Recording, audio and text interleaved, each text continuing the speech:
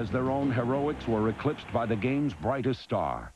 Two legendary quarterbacks had waged the most dramatic duel of the year, and Joe Montana would fire the final shot. 10 of 11 for the last passes for Montana. He now has 402-yard passing. But he needs 6 more. Montana takes the snap, back to throw, looking right, firing a pass that, a leaping grab, Willie Davis, touchdown Kansas City, Willie Davis made the catch, curled inside the right pylon, touchdown Montana Magic, Kansas City takes the lead with 8 seconds left. Welcome to another edition of Chiefly Football. We're getting ramped up, Broncos, Chiefs, Sunday, AFC rivalry game. Well, you keep hearing a lot about how Drew Lock is supposed to be the next man at quarterback. Bronco fans, like Chiefs fans now, back in the 80s and 90s, Elway was just the one. He was the man.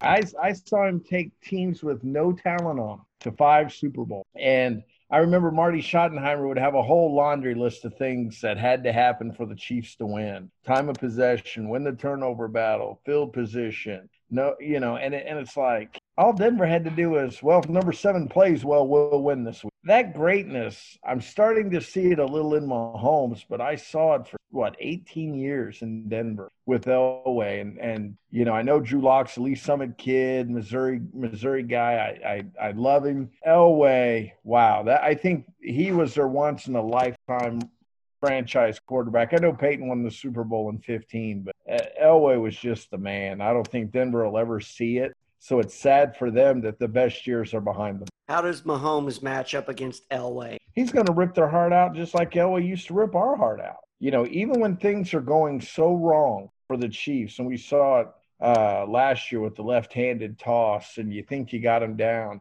We saw it with Elway, 3rd and 17, completing 40-yard pass. Mahomes, he's Kansas City's version of Elway. Now, Mahomes has better tools than Elway ever had. That's what makes what Elway did just unbelievable. He didn't have anything around him. Haven Moses and McCaffrey.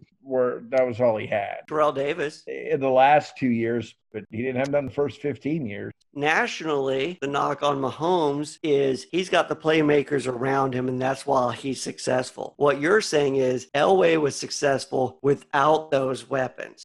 Yeah, do you know what I've seen lately? John Elway struggle against the Chiefs as a general manager. You want me to tell you the last 8 quarterbacks that have played under John Elway and his marvelous eye for talent? Trevor Siemian, Paxton Lynch, Case Keenum, Joe Flacco, Drew Lock, Jeff Driscoll, and Brett Rippon. I mean, he's ripping the Broncos' hearts out, and he's on their team. 5-1 Chiefs versus the 2-3 Broncos. Ken Lock, you have the latest injury report. All right, so the Kansas City Chiefs, Taco Charlton, Alex Okafor, Mitchell Schwartz, and Sammy Watkins all did not participate in practice. Alex Okafor with a hamstring injury and Mitchell Schwartz with a back injury. We both remember them leaving in the middle of last week's game. Sammy Watkins has been out this will be his 2nd week. And then Taco Charlton, I don't remember him missing any time during the game. We could be looking at some depth issues on the defensive line if he's not able to play. As far as the Broncos are concerned, really their biggest players that didn't participate in practice is Dalton Risner, an offensive lineman, and then Bradley Chubb was limited, and Noah Fant was also limited. So I think both Chubb and Fant are both expected to play. Fant's been out for several weeks. He's a big-time weapon for the Broncos, so they'll be fortunate to get him back. Yeah, so as far as the Chiefs are concerned, really it's just Okafor and Schwartz that we're probably going to be missing. Sammy Watkins looks like they're playing the wait-and-see game to see if he's feeling it come game time. And chances are with Andy, wait and see. It's a lot more wait than see. So I wouldn't expect Sammy. Chiefs 5-1, coming off their win against Buffalo Bills. The Broncos 2-3 after beating the Patriots.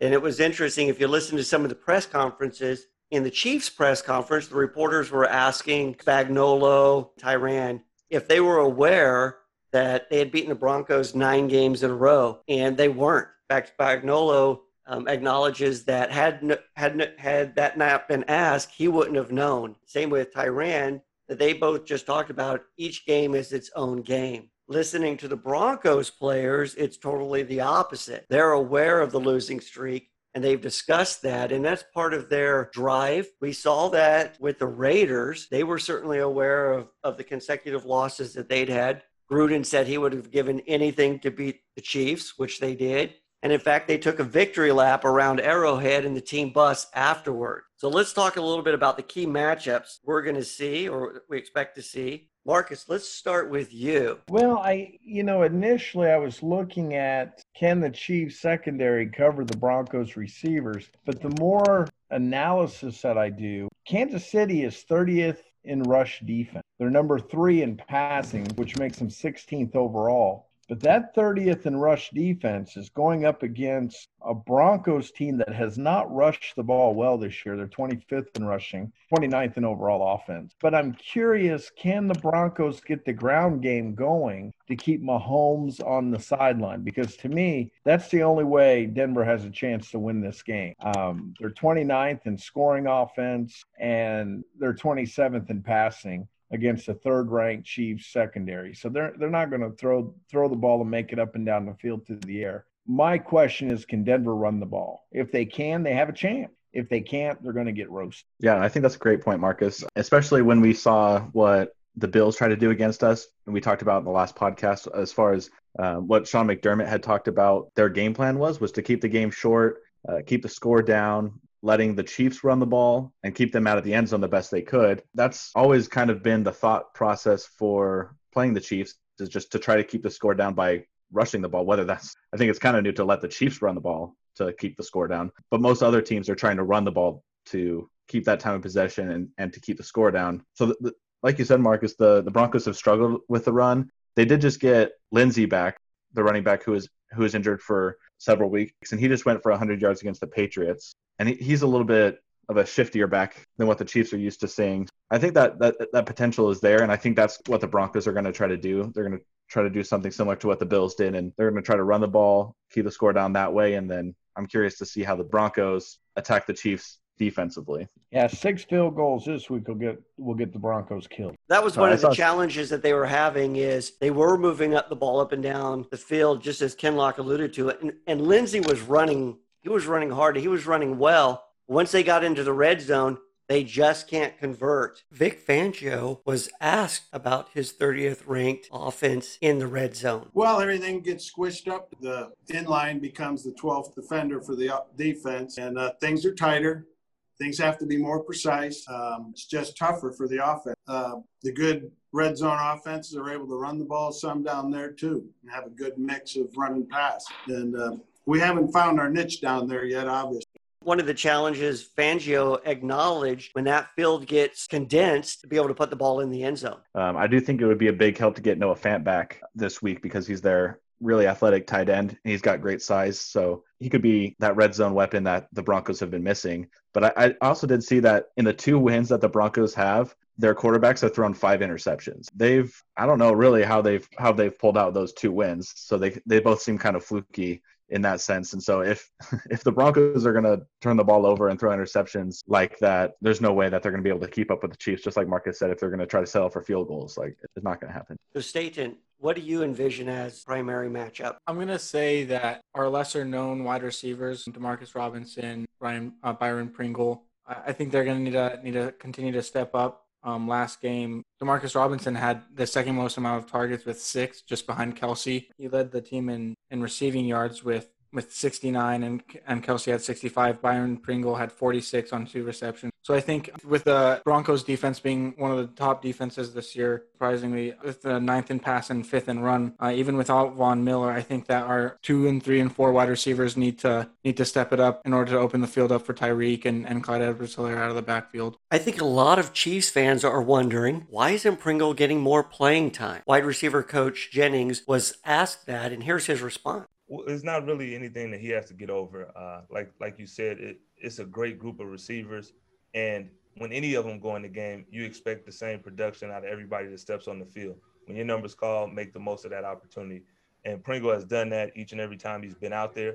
And if his number's not called, he's affecting the game in other ways. But to say, how does he get out there? All he needs to do is continue coming to work each day like he does, just like all the other guys do, and working, and those opportunities will come. It's only one ball out there getting thrown around everybody is working hard, and we just want to continue doing that. And when the ball finds you, make sure that you're ready to make that happen. And I think all of our guys across the board have done a great job of that. And that's why it is a tough group to get out there and get opportunities, because there's so many possibilities. But it's not anything, one specific thing. Yeah, here, Pringle, do this, and you'll get more reps. It's when we count on you, and we can count on him. He's going out there. If we can't count on you, then you don't go out there. We got to get that. And the guys we have, we can count on. Well, when you look at these matchups, you understand why the Broncos are 9.5-point underdogs. And I just checked the forecast for the game. It's going to be snow and wind, right? It's going to look like ugly weather, similar to Buffalo the other night.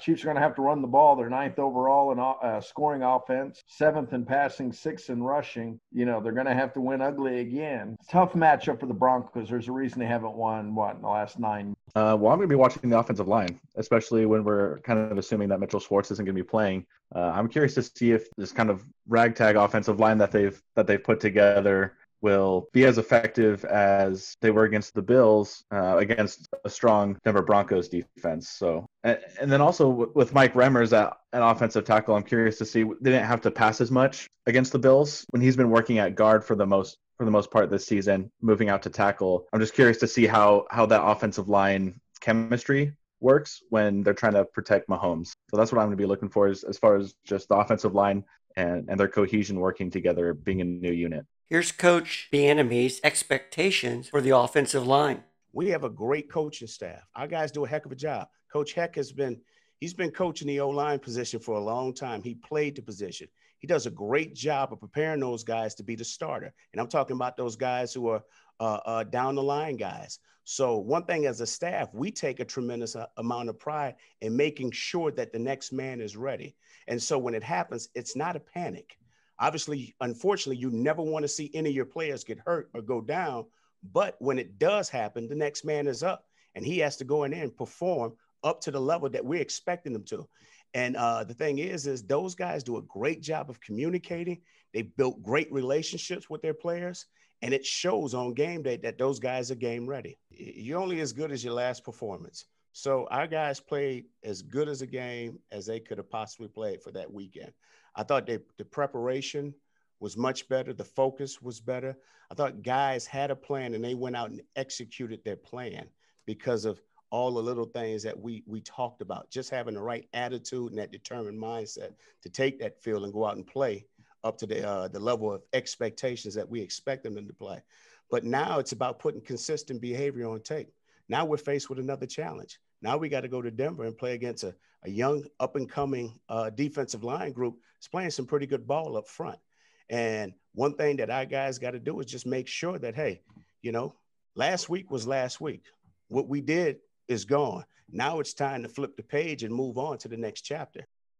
I think the three of you kind of covered the main matchups. I don't know that there's a lot more to look for other than maybe Le'Veon Bell getting introduced to the offense. There's some things to be really excited about based on the press conference and what Coach Bieniemy and Coach McCullough had to say about him. You know what? So he's had an opportunity to fit into some Zoom meetings with our running back coach, Dealin, who's doing a hell of a job. And on top of that, he had an opportunity to do some Zoom meetings with Coach Anthony Sherman as well, when he was on his COVID list. But Le'Veon is a sharp kid, and he picks up football well. The thing that we don't want to do is overwhelm him and put him in a situation that could be detrimental to himself and to us. So we just want to play it out and see exactly what all he can adapt to and fit in with. But obviously he's going to have an opportunity to do some things, and we want him to go out there and be himself and just play. Yeah, you take things with a grain of salt, and you have conversations behind the scenes with people who work with him and see him every day. But again, his attitude here and just his pep in his step, and just is like he's kind of feel like a little rebirth to an extreme. So I'm just excited to have him here and looking forward to what he can do for us on Sunday. Yeah, I mean, that just lets you know, he's a guy who has respect for what's going on. He has a level of character that maybe people don't know about, but obviously it showed itself in that situation. I know the conversation I had with him previous to him making his final decision, I was very impressed just with what some of his goals are and different things like that. And they melded into what we want to get done here And there was no level of selfishness or anything I heard. He said, look, I'm coming in to get in where I fit in. I can help. And I know you guys will use me the right way, and whatever that is, I'm going to do. I think it helps. I mean, just for me personally, with having LaShawn last year, it gave me some insight as to how to get the guys prepped faster and different things like that. So I think, right now, Le'Veon is the benefit of that, as far as I had a plan for getting him ready quick. And I think it's been showing in practice thus far. I mean, the guy don't look like he's been here the whole year. He's operating at a high level mentally. And then the things as far as the physical part is definitely showing itself. So we get a full speed practice today. So it'll be exciting to see what he does there. And then we roll into Sunday and see what happens.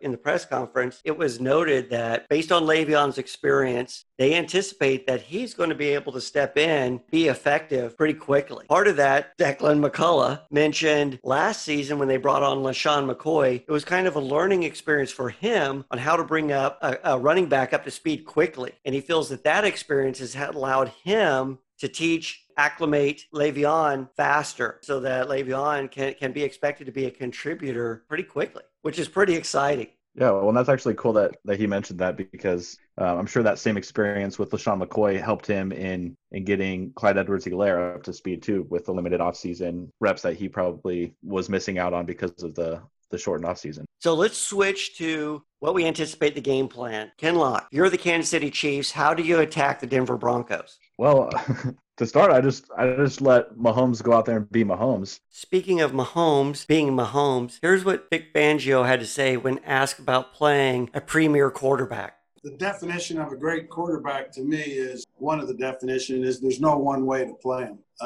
You can't go pressure heavy. You can't just void yourself of pressure. You can't play all man. You can't play all zone. You got to mix it up, because the great quarterbacks are too good. And this quarterback is definitely great. He's got great weapons. They got a great offensive scheme, and they're really tough to beat. So there's no one way to play them. I've tried it, scores. Nobody's kind of broken that code yet. I think you go in with what you want to do, regardless of what the defense is trying to do, and then you kind of adjust accordingly. I think it wasn't until Bills game that they came in with a completely different game plan, which was to just come out running the ball. Speaking of running the ball and adding that to the arsenal, here's what Coach Fangio had to say about the improvement of the Chiefs' offense. Yeah, I mean, believe it or not, they're a better offense than they were last year. And because of the addition of Edwards-Helaire, he's a great back. And, I don't know, he had 160, 70 yards rushing the other night. He's running the ball good also. They have another weapon dimension to their game. And when you add him to who Mahomes can deal the ball to the wideouts and the tight end, they're double tough to stop. Since Mahomes has become the starting quarterback, they're an offsides penalty 2018 championship game going for a three-peat here, not just a repeat. So they're really, really good, and they've even gotten better because of that. When you have Mahomes, you try to dictate the terms, which is what they've always kind of tried to do. I think that they should keep trying to do that, because the Broncos haven't been able to stop him before. If the Broncos do implement something similar to what the Bills and the Raiders and Patriots did, then you can get that ground game going. That's what I would do. And just as you noted, Ken Locke, if there is the need to make the adjustment, Chief staff is ready. Well, I think if they're going to do what they've done the past 2 weeks and play 40, 50 yards back deep, we're going to continue to hand the ball off to Clyde and Le'Veon and Darwin and Daryl and DeAndre, and let those guys do what they do. And eventually those guys will come up and have to change what they're doing, because we're gashing them in the run game, and then we'll get our opportunities. The receivers are not me guys. They're team guys. We're going to do what's called upon for us to do. And if it's not meant for us to get the ball deep downfield, then we'll work underneath and we'll find ways to affect the game with blocking, doing whatever is necessary to help us get a W. Marcus, what would you do? Well, if you're the Chiefs, you keep it simple, right? You have an inferior team. We saw that with the Raiders a couple weeks ago, and just tried to go toe-to-toe with them. You can't. You focus on what you need to do, focus on your strength, and put the game out of reach. The Broncos are getting better, but they're a couple years away. Score early, get out early, get a lead on them, pressure the young quarterback to play outside of himself. make him play catch up, let the mistakes come. Because Drew will throw some picks. They'll have some 3-and-outs. They'll stall in the red zone. You know it's coming. They did it last week with 6 field goals. Here's Drew Lock's response when asked what he expects to see from the Kansas City defense. I feel like we can expect them to come at us. That's kind of their defense. So, I mean, they got guys that love to rush the passer. Tyrann Mathieu is an extremely skilled guy back there, especially with rushing the passer as well. All their corners and safeties can make plays on the ball. This is a tough task for us, without a doubt. And, we got to put together a good week of practice and just be ready to go.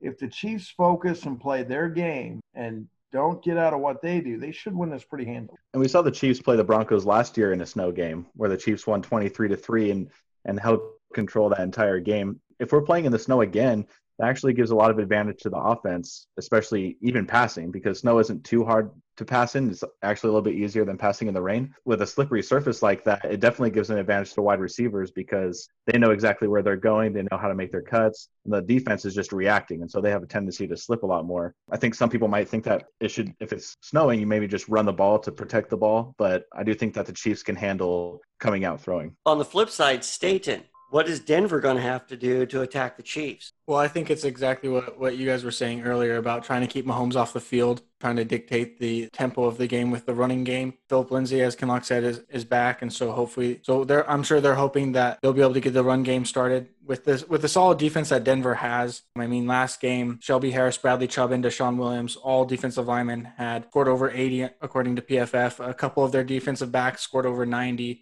against Cam Newton and the Patriots offense. So you really just got to rely on your defense to try to keep the score low against the Chiefs, get some pressure on Patrick Mahomes. Hopefully pressure him to make a couple throwing mistakes like he has this year. Luckily, most of those mistakes have been dropped interceptions. But yeah, I think you got to keep Patty off the field. And when he is on the field, got to keep him under pressure and keep that defense tight like it's been all year. And Bradley Chubb has 3 sacks in his last, I think it's 4 games. He's getting back into condition. I can see the Broncos really trying to use the Raiders formula, running the ball, using Philip Lindsay, and then certainly Locke wanting to take those shots downfield. That's what he loves to do. If he can hit on a few of the big plays, just like the Raiders did, that will probably be what keeps them in the game. Marcus, your prediction. I see it 27-17. I have final score being 30-10 Chiefs. I was going to go with Marcus, 27-17, and I was going to account for Butker's mixed extra point that he's making a habit. To change it up, I'll go 17-28 Chiefs. I think the Chiefs get back to scoring 30 points. They're going to break out 33-17.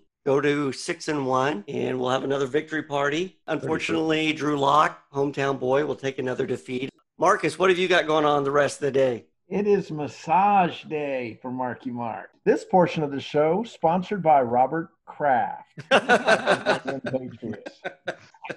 Thank you. Staten, is yours going to be as eventful as Marcus? Yes, I will definitely be having some physical contact. Mine will be in the form of rugby practice. Right on. Kinlock, what about you? I don't have anything tonight. My hockey game was yesterday. And it's my understanding that your hockey team won for the first time this season. And you got a couple of goals. Well done. Speaking of hockey, we're going to take this show out with theme song from the Mighty Ducks and from the band The Outfield. Gen Xers, Tony Lewis passed away. Rest in peace. Rest in peace, Tony. I know Marcus and I have had a tough couple of weeks losing Eddie Van Halen and now Tony Lewis.